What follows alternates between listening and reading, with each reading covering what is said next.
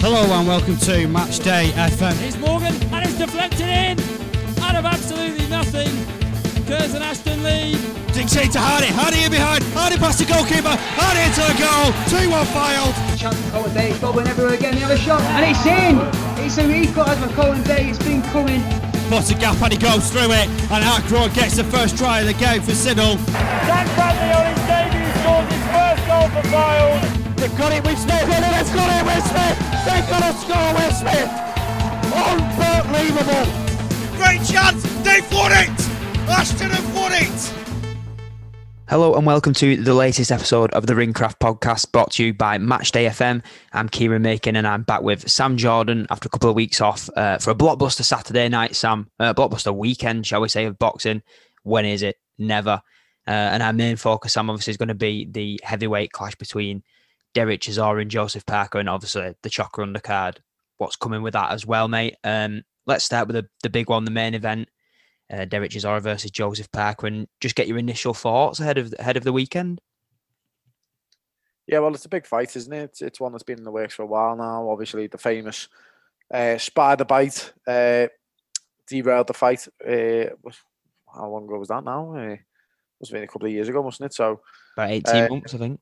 Yeah. I think it was 2019, wasn't it? Something like that. Yeah. So maybe 18 months. But yeah, it's been a fight that's been in the works for a while. Makes sense for both fighters, really. Definitely Dereck Chisora, considering obviously his previous outing against Alexander Usyk. Definitely makes sense for him. And for Parker, it's one that probably makes less sense to him now after his victory against Junior Farr. But still a good yardstick fight, really, for Parker to see where he's at, especially, with a new training regime and a new training team. And one where if, we're really going to find out whether he can push on towards, regaining his world title. He needs to be dispatching of people like Dereck Chisora. So yeah, it's a good fight, interesting matchup, and one I'm very much looking forward to. Who do you think's in a better place coming into it, Sam? And I know they both. Chisora lost last time out, and obviously Parker won, but Chisora lost in probably a credible fashion against Alexander Usyk, whereas Joseph Parker wasn't very impressive, was he, against Junior Farr? So who do you think's coming in it in a better place? I mean, I'll be honest, Key, I can't remember the last time I seen Joseph Parker look particularly impressive. Probably Dillian White, really, for the first 3 rounds against Dillian White, and then after that he slowed down, didn't he? But yeah, I mean, realistically, when was it Chisora fought Usyk? Was it February? October, sorry, yeah, October. Obviously, Farr was rearranged. One with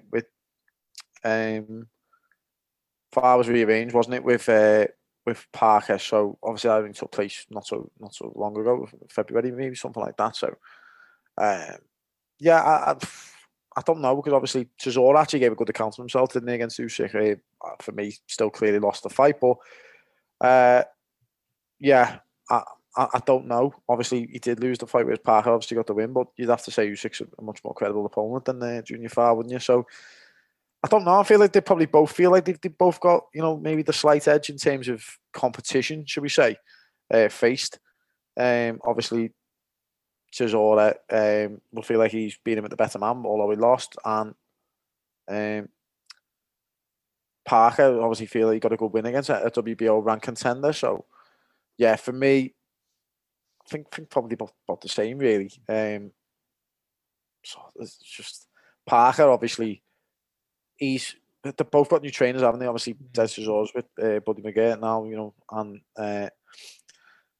Joseph Parker has obviously moved on to Andy Lee, formerly in the corner of Tyson Fury, wasn't he? So, yeah, it's just going to be interesting to me. I don't feel like that's the previous opponents are going to play too much of an issue in this fight. I feel like it's basically who forces their will and skill on the other one more is going to win this fight.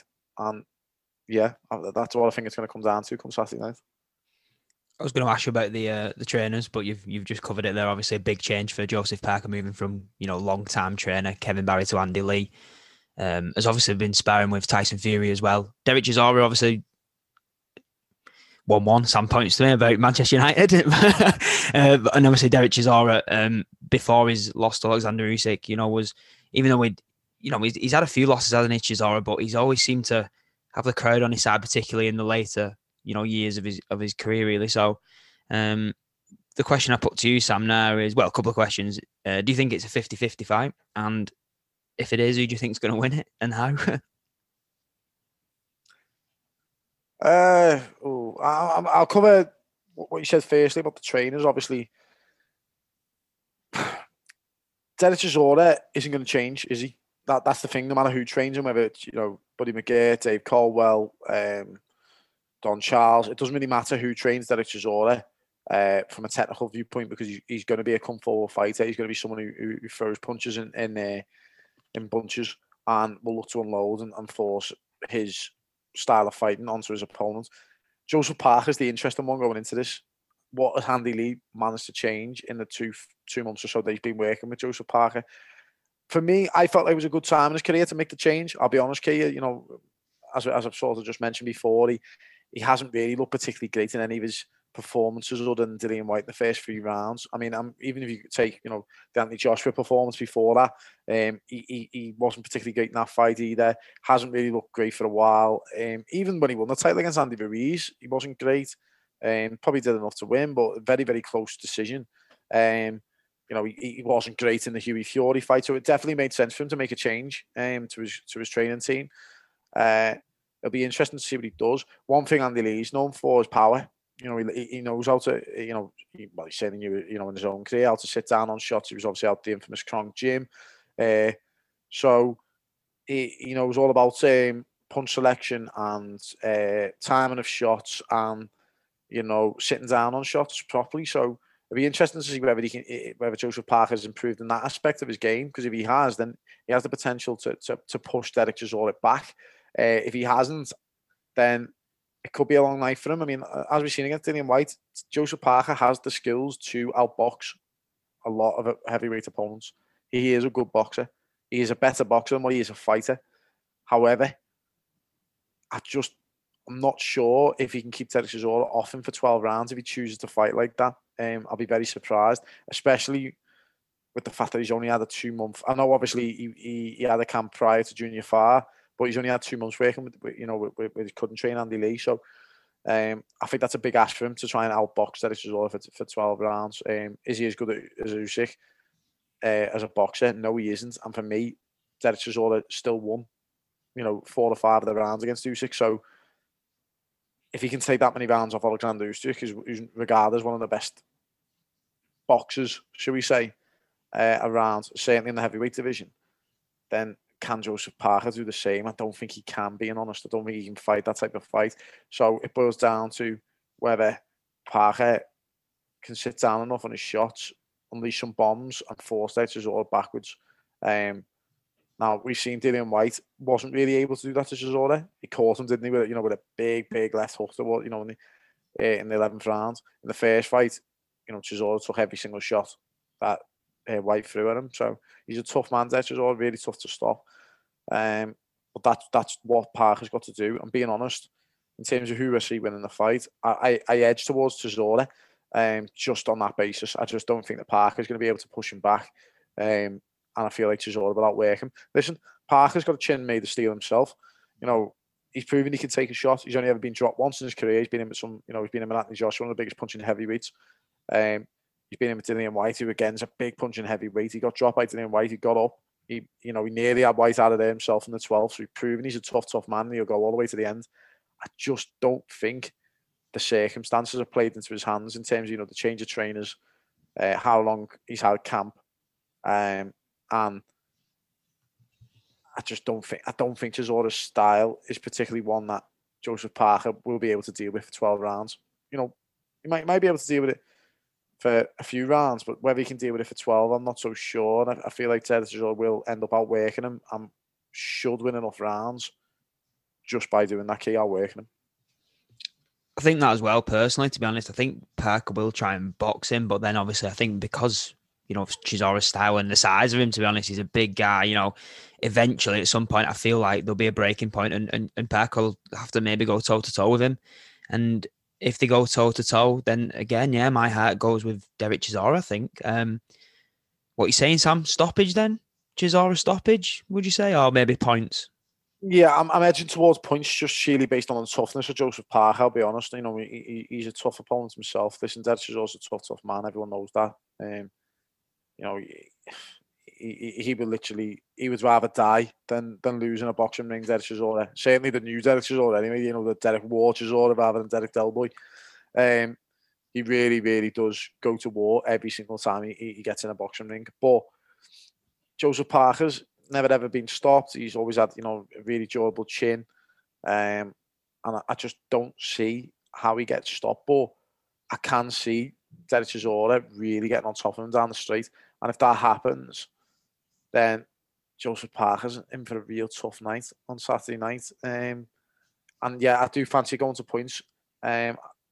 I do think, though, that being honest, Dillian Whyte is a better boxer than Dereck Chisora. Dereck Chisora, let's be honest, is a brawler, really. You know, he's not someone who's ever really, you know, that might be discrediting his boxing ability slightly, but, you know, he is a fighter. He's not a boxer. He never has been someone who, you know, who he's not even like AJ, where, you know, he puts his jab together well and then, you know, 1-2 combination. He's just someone who comes forward and looks to land his power shots. And he always has been that way. So which is why I said before that the change in training for him won't really change anything, really, in terms of his style. I see Chisora winning. I do see how Parker can win, though, I'll be honest. I think if Parker nicks enough for the early rounds, Parker could win this on a points decision. But I do feel like Dereck Chisora will catch up with him late. So I think go on, mate, sorry. Yeah, just to finish, I do feel like it just depends for me how late Dereck Chisora catches up with Joseph Parker. Because if he catches up with him quite early on, then it's going to be a long night. I think he'll win a lopsided points decision. If he catches up with him late, then Parker could do enough in the early rounds to potentially get the decision, or Dereck Chisora will take over in the later rounds and you know and win enough of them to win by a narrow margin. But I do think it'll be on points. I mean, if I was going to bet on anything, it'll be on points. Dereck Chisora. I think I go points and Chisora as well, but it'd be tight. Maybe even a split decision, something like that. And I wouldn't be surprised if it went the other way, to be honest. It is going to be tight. And, you know, I asked you, did you think it was a 50-50 fight? I think it's fair to say we both agreed that it's a 50-50 fight. Absolutely. So definitely looking forward to that one. We'll move on, Sam. We'll get stuck into the rest of the card because it is shocker. And we'll go to the chief support, shall we? You know, all-female clash.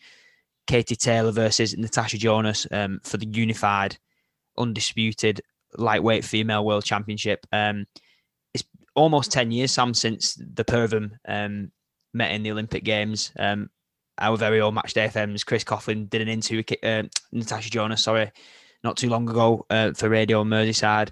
Sent me a few clips earlier about what she was saying. And yeah, obviously this week in the build-up, Sam, Natasha Jonas is really confident in her ability. Feels like she's got the power to stop Katie Taylor. Feels like there's vulnerabilities, you know, in the last few fights with Katie Taylor, you know, particularly against Delphine Persoon. What do you think? Do you think Natasha Jonas has a real chance? You know, it's a different ballgame, isn't it? The professionals to the amateurs. Yeah, I mean, obviously on one of the previous podcasts that we did, Kia, you know, I was very vocal in the fact that I felt like Natasha Jonas had been very, very unlucky. Especially, you know, after the Terry Harper fight, I felt like that was her moment. I felt like, you know, she should have got the immediate rematch and what have you. But, you know, obviously she's been given this fight with Katie Taylor. I did cover in that podcast. I felt like, you know, she should be, you know, going into this fight as world champion, as a super featherweight world champion, and stepping up to fight Katie Taylor, you know, for the lightweight championship. But I'll be honest, I do feel like she's drew the short straw here. I do feel like both Natasha Jonas and Joe Gallagher clutching the straws to say that Katie Taylor is on the demise. She has been not short of brilliant. Katie Taylor, listen, the way she fights. The problem with Katie Taylor is, and she knows it herself, and her own team have said it, is that she loves a tear up.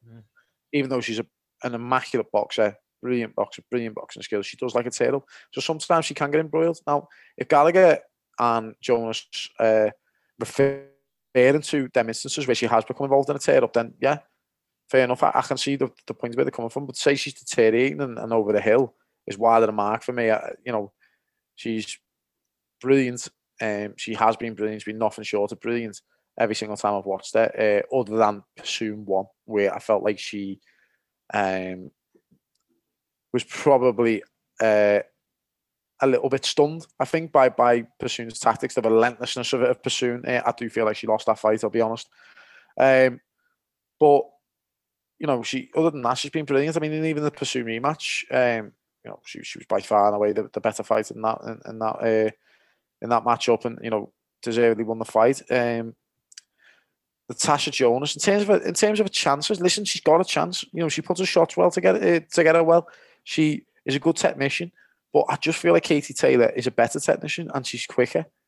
She has more things going for her than Natasha Jonas. If you put the two of them together in terms of you know, what do they do better than the other one, Katie Taylor does a lot more better than what Natasha Jonas does. I'd maybe say Jonas maybe has the edge in terms of power, but other than that, I wouldn't say anything else. I think everything else is in Katie Taylor's favour, I'll be honest with you, Kieran. That's why, you know, I felt like when I said to you on the previous podcast that, you know, Natasha Jonas could count herself hard done by it, you know, she definitely can do, because she, you know, that the Terry Harper fight was a big moment for me, and the Jonas fight it's a big fight because obviously the history behind it, you know, obviously, you know, the Olympic Games, but let's be honest, you know, Taylor won that comfortably as well. You know, she won that handily, and I just think she's too good. I don't think anyone around their weight class will be able to beat her. I'll be honest. Anywhere between 130 to 140, I don't think anyone can beat her. How do you think she wins then, Katie Taylor? Lopsided points decision, being honest. She's a special talent, real special talent. You know, I'm not saying anything different here to what anyone else has said about her. She's, you know, shot selection's brilliant, her feet's really good. She throws, you know, well to the head and body. She's got a good jab. You know, she's tough in there as well. She's been, you know, she's had the chin tested a couple of times, and, you know, she's a real all-round fighter, real complete fighter, and one that I really enjoy watching. And for me, is the best fighter in women's boxing. Period. You know, Clarissa Shields might have something to say about that, but they'll never ever get to settle it because Clarissa Shields is just too big, and Katie Taylor's, you know, obviously a lot smaller. She's in the smaller weights. But listen, that's not to discredit Clarissa Shields and anything she's done. And, you know, she's obviously a free-weight world champion, you know, 2 of them undisputed. But she's just, Katie Taylor's a phenomenal fighter. And I just think in terms of what she's got in her arsenal, you know, it's like anything, you know, if we were to look at the men's, you know, and people say about the pound for pound rankings in the men's, you know, yeah. Tyson Fury's a brilliant boxer, you know, he's probably on everyone's top 10 pound for pound, or, you know, but does that, just because he's bigger, does that make him better than, say, a Vasyl Lomachenko or a Saul Canelo Alvarez? No, it doesn't, does it? You know what I mean? You know, you've got to go off, you know, which fighter's got the best all-round game, and I just feel like Katie Taylor's game is better than Clarissa Shields, being honest, and Clarissa Shields is definitely the number 2, but I do feel like if, you know, they're both the same size and both met in the ring, I would say I would definitely edge towards Katie Taylor, because I feel like her all-round skill set is better than Clarissa Shields, being honest. I'm going to go for unanimous points decision for Katie Taylor as well. I feel like the way she boxed in the Pursuit rematch was superb. I think she'll have learned from the first Pursuit match, because I think deep down inside she knows that maybe she lost that fight and she got, you know, dragged into a tear-up, which is what Jonas will want her to do. I think Jonas's whole game plan relies on dragging Katie Taylor to a bit of scrap and hopefully landing a power shot, to be honest. I don't think she has the output, though, Pursuit, to sort of engage Katie Taylor. It's like Pursuit was relentless, wasn't she, all night? She was brilliant, to be fair to her. You know, she just, a bit like Delboy, you know, it was just in front of her all night. Katie Taylor couldn't get out the way, couldn't get away from her, and it was relentless to watch. Natasha Jonas isn't that type of fighter. She's not someone who's going to be relentless. She's not someone who sets a relentless pace. She's someone who is, I would say she's more of a counter puncher. Natasha Jonas, you know, she throws the shots very technically well, but she's not someone who's renowned for being that sort of relentless pressure fighter. So, and I think that's the type of fighter that Katie Taylor struggles with the most. Counter punchers aren't really going to be able to live with Katie Taylor, because she throws that many shots that quickly that You're just not going to be able to get your counter punches off. Natasha Jonas's main hope in this fight is if she catches Katie Taylor clean with a big shot. And she can't listen. She is capable of doing that. There's no two ways about that. She throws her shots well enough technically to catch Katie Taylor with a clean shot. But it's like anything, Key. It's like, you know, if you go into if it's a boxer going in against a puncher, you give people a puncher's chance, and that's exactly what I give Natasha Jonas. I give her a puncher's chance going into this fight. Let's look at the rest of the undercard, Sam, and the two other big fights in inverted commas that were announced initially, you know, way back when we did the episode a couple of months ago, you know, remember when the show was first announced, and we both were in agreement that these two fights stink, really, and I don't think our opinion's going to change. Let's start with Dimitri Bivol versus Craig Spider Richards for the WBA super light heavyweight title now. We were of the opinion last time, Sam, that it's a good opportunity for Craig Richards, one that's difficult to turn down, obviously, but he has been thrown to the wolves a little bit, hasn't it? And probably been sacrificed to introduce Bivol to a British audience, would you say? Yeah. You're totally right. You know, as we covered on the podcast when it was first mooted, this fight, it stinks. The fight stinks. I've got no interest in the fight, I'll be honest. My only interest is to see whether Craig Richards can pull off the unthinkable. But that's exactly what it is. It's the unthinkable. He's been thrown to the wolves, hasn't he? And listen, I'm sure he'd be grateful because, you know, this world title, he was miles away from a world title shot, let's be honest. He was absolutely miles away. He was miles behind Josh Barty. So how on earth Craig Richards got a title shot ahead of Joshua Barty is absolutely unbelievable. But the reason he's got one is because, as you say, they were looking to introduce Bivol to the UK public. And they wanted to beef up the card, being honest. You know, they wanted another World Championship fight on the card. And to get that, they've had to bring in an opponent who, one, Bivol is more than expected to beat, but two, one that, second reason, and another opponent who isn't really going to cost them too much either. I'd imagine Craig Richards' fee for this fight isn't going to be astronomical. Might be a career high payday for him, but it's not going to be massive in terms of, you know, world title fight. So, no interest in the fight whatsoever. You know, listen, I'll probably watch the fight because it's on the card, but we all know which way it's going to go, okay, and I'll be very surprised if it's anything other than a Bivol win. If it goes the way of Richards, I'm telling you now, it's one of, if not the biggest upset I'll have seen, probably. It would be right up there. Yeah, it's the biggest upset in British boxing history for me. Even bigger than Anthony Joshua Ruiz. Because at least for Ruiz, he was a massive underdog going into the fight, but he was a live opponent. He was well respected around the world. He was well respected by the boxing fraternity. He was well respected within the game. Lots of people were saying that Ruiz wasn't a pushover. They still might have picked Joshua, but he was saying Ruiz wasn't a pushover, and this is a good fight for Joshua, and even a harder fight than what Jarrell Miller's original opponent back then was. So, but I've not seen or heard of anyone who's given Craig Richards a prayer in this fight. So, you know, for me, I'll be honest, Keith, I never, very, very rare do I ever say this.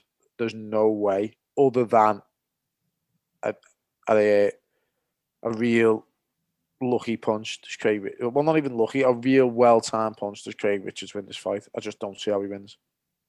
Listen, I'll get behind him because obviously he's the home fighter, and, you know, I'll back him. And fair play for taking the opportunity. It's a big opportunity to go for. But for me, Sam, I can't see it going past 3 rounds.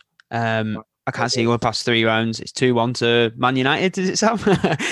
Roma. To Roma, bloody hell, turn up for the Bucks. I can't see it going past 3 rounds, so I think Bivol will stop him in 3 rounds. What do you think? I feel like it could go a little bit longer than that. Craig Richards is a proud man, isn't he? You know, and he shipped a lot of punishment when he fought Frank Buglioni, was he? When he lost in that fight. I think it might go a bit longer than that, but I'd be very surprised. And Bivol's not known for being the biggest of punchers, but I'd be surprised if Bivol doesn't get him out of there, I'll be honest. Let's move on to the second inverted commas big fight, which was initially announced, and it's the return of Chris Eubank Jr. after over a year out the ring, Sam. And he's fighting Marcus Morrison. Again, probably another one that stinks, really. I think we said that on the last episode. Sorry, not the last episode, the episode when it was announced. And listen, Marcus Morrison started off promising in his career, had a couple of shock defeats, and then he did get a decent win. You know, I don't know if it was last time out or the fight before that over in Italy, but he doesn't stand a chance here, does he, against Chris Eubank Jr.? I would say he stands more of a chance than Craig Richards, but only slightly. Just really based on the fact that Eubank isn't of the same pedigree as Bivol, really. Marcus Morrison's probably on a similar level to Craig Richards in terms of what they've achieved in the game. Maybe actually slightly below Craig Richards, maybe harsh on Craig Richards. I'm sure he's a British title holder, light heavy. But yeah, I think maybe in saying, they're both sort of British level, aren't they? Which is why I made that last comment. Yeah, Marcus Morrison might have a slightly bigger chance because Chris Eubank obviously is not the same pedigree. It hasn't been the same sort of company as Dimitri Bivol, but yeah, again, it's another shocker, really, isn't it? It's another one to pad out the cards. Another one, they're using the name of Chris Eubank to try and sell some pay-per-views, and yeah, it's one that I expect Chris Eubank to win, and I expect him to win comfortably, really, and I will be very surprised if this one doesn't end by knockout. When do you think the knockout will come, obviously, and also, what do you think the plan is for Chris Eubank Jr.? Because he's had a bit of a topsy-turvy career, hasn't he? Yeah, I mean, I think the knockout will come in like in the middleish rounds, round 4 onwards, maybe to round between 4 and 8. I think it'll come. In terms of where do I see Chris Eubank going? It's tough, really, because I keep every single time Chris Eubank makes a change, whether it's leaving Hennessy to go to Matchroom or Matchroom to then go to ITV with Poxon, and then from ITV to go to PBC, and now he's gone to the Sauerland brothers, with Wasserman, and yeah, I don't know. Being honest with you, Key, the honest answer is I don't know. Don't know where this leaves them. But what Chris Eubank wants to be active, doesn't he? He wants to try and get out there a bit more often. But the problem you've got is that he's a tough negotiator, and he's someone who demands big money, and he's got a huge profile, so to try and get him out regularly is tough. I'm sure there's plenty of people who want to smash his face in. You know what I mean? He's not the most liked character within boxing, is he? So there's plenty of people who want to do that to him. But it's whether anyone can put up the money to get Chris Eubank in the ring, really. We've seen how difficult that is for him. He hasn't fought since he beat Matt Kolovov. So be difficult. A lot will depend on this, upcoming decision of Matchrooms, to see where they go, because obviously Chris Eubank signed to Wasserman now, isn't he? So, with the Sauerland brothers. Obviously, everyone's sort of waiting to see what Matchroom do, with the UK broadcast deal.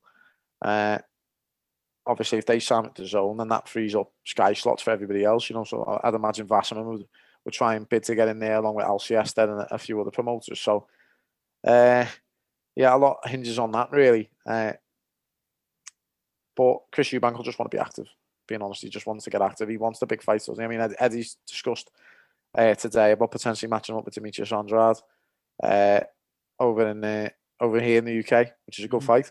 Big fight for both fighters. Again, I make Andrade a massive favourite in that fight, based off his last performance and against Liam Williams, and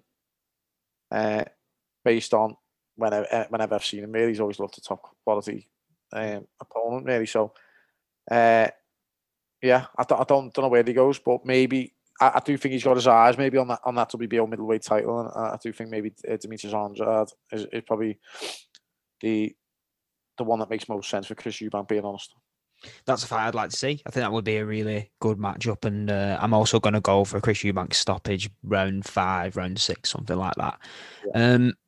Let's crack on with the rest of the card, Sam, because there's obviously been more fights added since we last covered it, and and decent fights as well, really. James Tennyson is on the card, fighting Giovanni Straffon for the IBO World Lightweight title, again, world title, but not really one of the recognised, big four, shall we say. We've got the return of Campbell Hatton making his second professional appearance, and obviously Scott Fitzgerald back on the card. We've been out the game for a long time since that, win over Anthony Fowler and the win over Ted Cheeseman. And do you think those three will get on, Sam? Do you think they'll all do the business? Well, yeah, obviously, it's just added today as well. The Romford Bull, Johnny Fisher's fighting as well. So that's one more fight that's on the card. But in terms of the three that you asked for, I mean, Johnny Fisher, being honest, will be a blowout, wasn't it? I think it's only his second or third fight, so I'd imagine that he will have a walkover. Campbell Hatton, similar. I think he's fighting an opponent that's 0-4, so we'll see the 1-4. So I'd expect him to win that. Campbell Hatton could be in for a sticky time though if he fights anything like he did in the his first outing over in Gibraltar. So one to keep an eye on. In terms of James Tennyson, he's fighting for the IBO world title, isn't he? He is, yeah. Obviously, it's one that's not necessarily recognised by the wider boxing public as being a genuine world title, but he is fighting for it at the weekend. It's one I expect him to come through nicely, and then maybe it puts him in position maybe to try and challenge one of the big boys at lightweight. The problem is that one of the big boys at lightweight, they're all superstars, aren't they? So trying to get James Tennyson in the ring with one of them is going to be difficult. So, which is probably why Eddie's tried to get him a shot at the IBO. But yeah, we'll just have to wait and see what happens with James Tennyson. Really, I do expect him to come through that one quite comfortably. And last but not least, the Madman back. Yeah, I've been really looking forward to this. Obviously, Kieran, we've spoken about it numerous times off air. He's one of our favourite fighters, isn't he? He's had a very, really, what's the word I'm looking for? He's had a really interesting career, hasn't he? Full of ups and downs. I remember when he first switched over, and there wasn't much fanfare around him. He was actually like boxing like really low down on cards in like Liverpool when he was on Matchroom shows. Then he was on like VIP shows in Preston, even though he was signed by Matchroom. And then he nearly got stopped on a show. I think it was in Liverpool. He went to war with a journeyman, and like everyone was thinking, "Oh, what's going on with this fella?" Like, you know what I mean? He's Commonwealth gold, Commonwealth Games medalist. What's going on with him? I mean, what might have even been a gold medalist actually, but what's the score with him? He's meant to be really standout amateur, and he's going on absolute wars with bombs. Well, actually, that's so disrespectful, isn't it? But with journeyman, so to speak. Yeah, and then all of a sudden, he goes into the Fowler fight, the Anthony Fowler fight, where he was a massive underdog in that fight. Obviously got backed in late to 5-1s, but even then, 5-1 is still a big price, especially in a sport where only two can win. And he ended up putting Anthony Fowler on his backside and winning. On Fowler's home turf in Liverpool, which went down actually surprisingly well in Liverpool. Obviously, Anthony Fowler is very much Marmite and splits opinion across the city, so went down quite well. Went down well around the country as well. Obviously, catapulted himself really into the big time, didn't he, with that performance?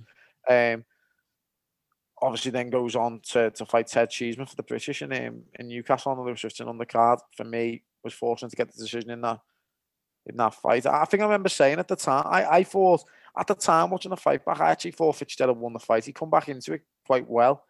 Cheeseman started really, really well. And I felt like Sky were sort of maybe overpraising Cheeseman's work in that fight originally when I first watched the fight, but I've since watched it back, and I do feel like Cheeseman edged it. I do feel like Fitzgerald finished strong and maybe took 5 of the rounds, but I do feel like Cheeseman done enough early on to maybe nick the fight.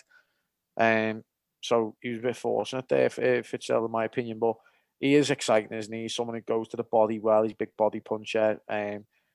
Has big power in the left hand. He loves the left hook as well. So, yeah, he's a character.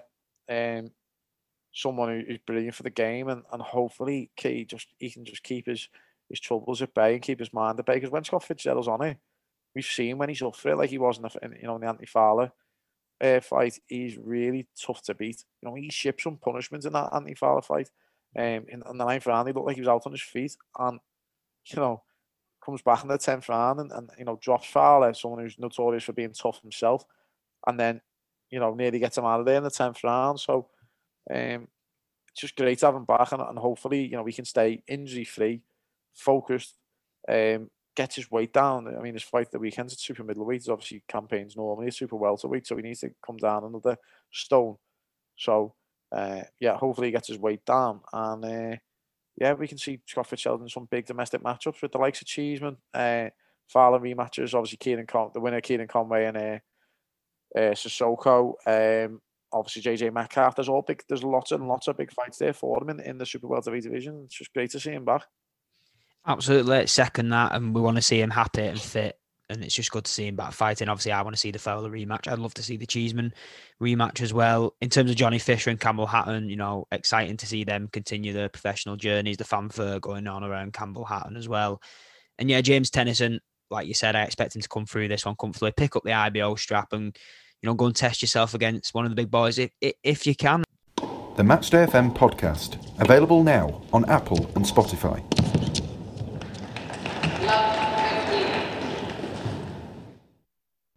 That card wrapped up, Sam. That's in Manchester. We're going to stay in Britain because there is another world title fight in London at the York Hall, even, not in York.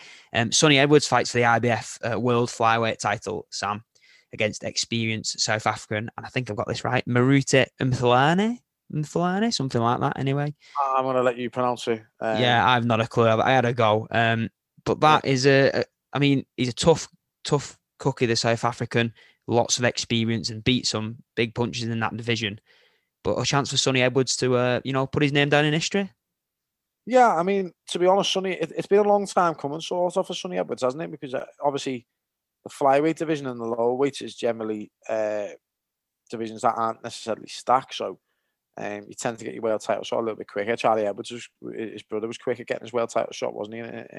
His original one, I think, was after 7 fights, wasn't it, against John Real Casemiro. So,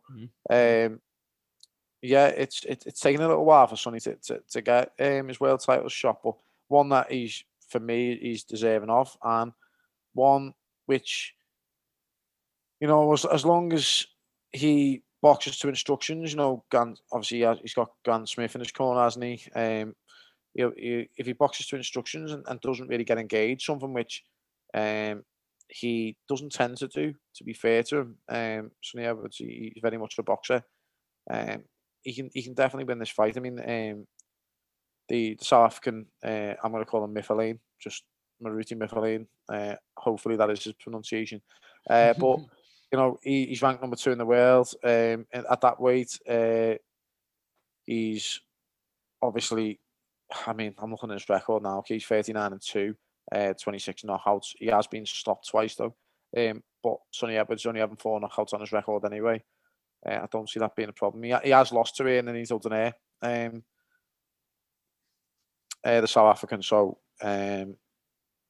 it's a tough fight to call, I'll be honest. He's unbeaten he was last beaten 12, 13 years ago. So it is a really tough fight to call. But I do feel like Sonny Edwards is definitely capable. He's 15-0. He's never been beaten. And he's a great boxer. So, in terms of height-wise, they're both the same. Reach-wise, I'd imagine they'd be relatively similar as well. So, for me, it just depends on Sonny. If Sonny Edwards can avoid getting engaging in this fight, then he should have the better of it. In terms of from what I've been seeing and reading, he does seem to be the superior boxer. So, hopefully, he can avoid getting involved in a slugfest, and he can come out on top in a points decision. Something he's used to doing. Yeah, if he sticks to his boxing, I'd agree. I think he can, win on points. He's got to avoid a war though, because that guy carries power. Did you say 26 knockouts in 39 fights? That's a high knockout ratio for that kind of weight. Obviously, been around a long time.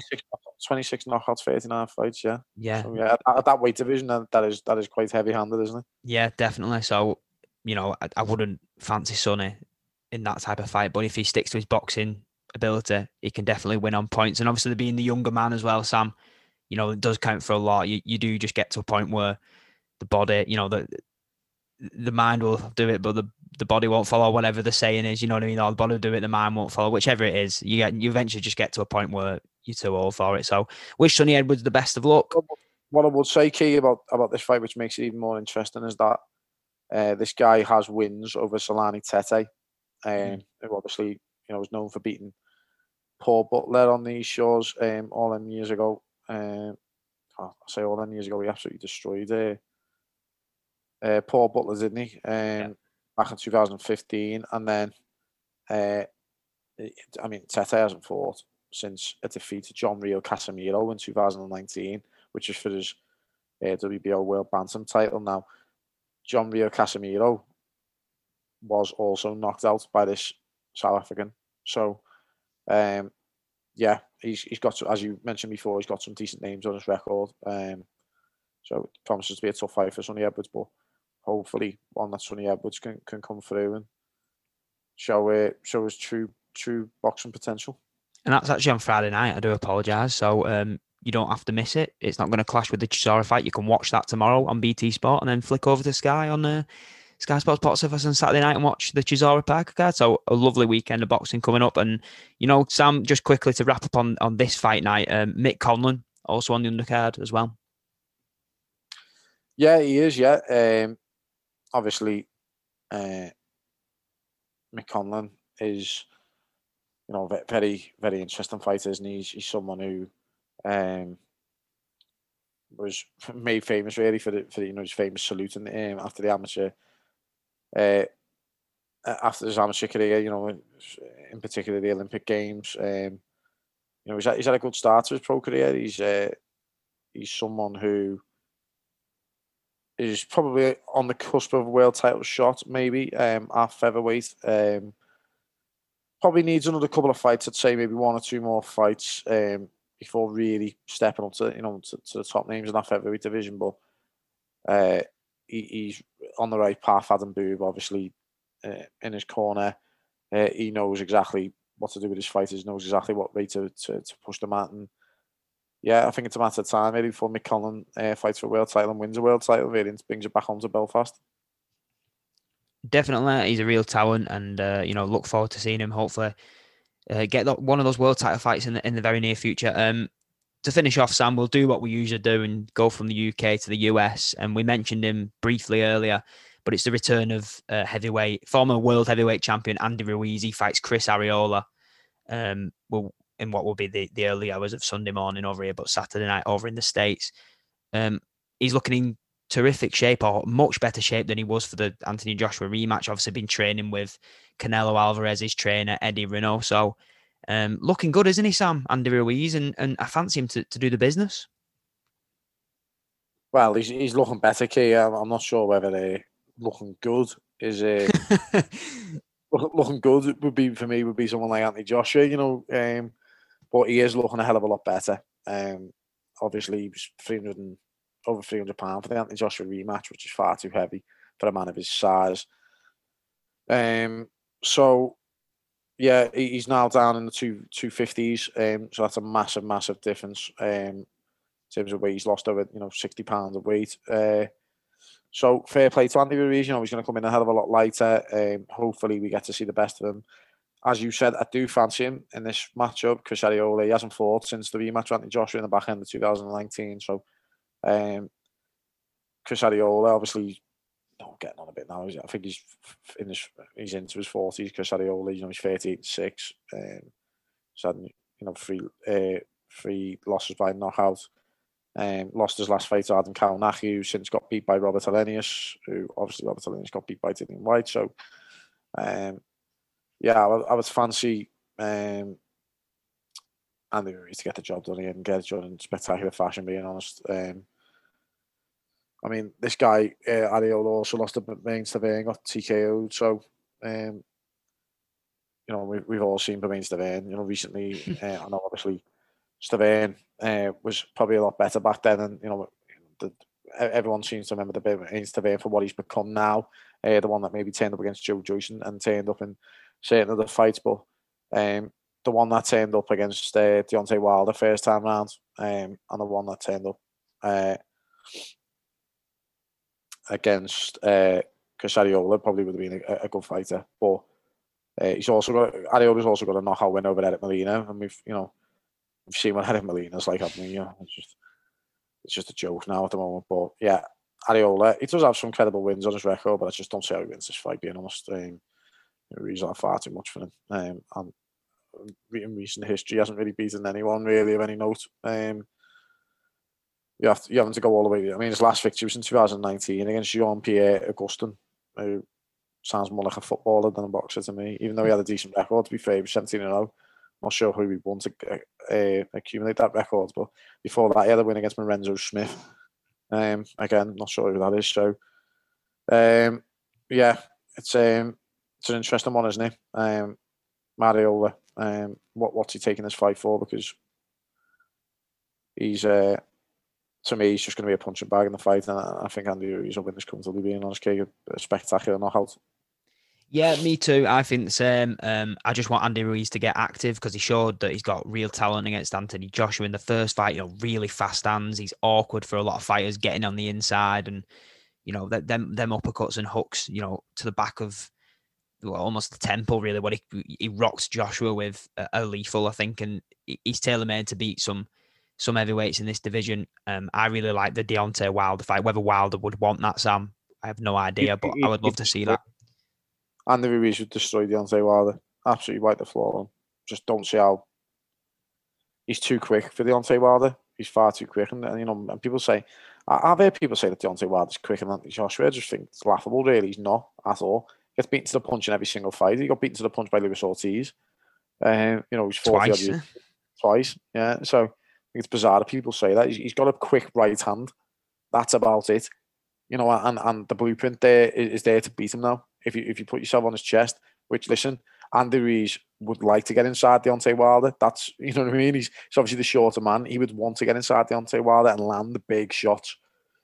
He doesn't want to fight at mid-range and long range. And Wilder, well, I don't know whether Wilder will be able to cope with that, to be honest. I really don't know whether he'll be able to cope with it. I think I'd fancy him to get the stoppage over Deontay Wilder, to be honest. I feel like a more interesting fight and a more competitive fight will be Ruiz versus Dillian Whyte. I think that's a definitely more competitive fight because obviously Dillian Whyte's a heavy man himself, thick set.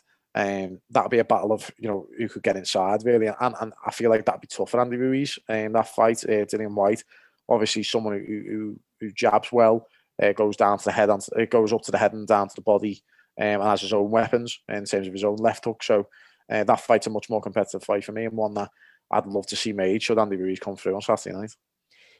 Me too, absolutely. And I think that's a good place to leave it, Sam, definitely. We want to see Andy Ruiz back fit and fighting some massive fights, especially over here in the UK. I'd really like to see that. But yeah, we'll leave it there for tonight, Sam. Thank you again for your time. Thanks to the listeners. Enjoy this weekend of boxing. Again, BT Sport tomorrow night for Sonny Edwards, world title. Sky Sports box office on Saturday night for a blockbuster card, Chisora versus Parker. And we'll be enjoying it for sure, Sam, won't we? And we'll be back next week as well because there's another massive fight on next weekend, and that's Billy Joe Saunders against Canelo Alvarez, unifying the super middleweight division. So we'll be back next week. Thank you again for listening, and my thanks to Sam again. You've listened to the Ringcraft Podcast, brought to you by Matchday FM. You're listening to the Matchday FM podcast. Why not let us know what you think?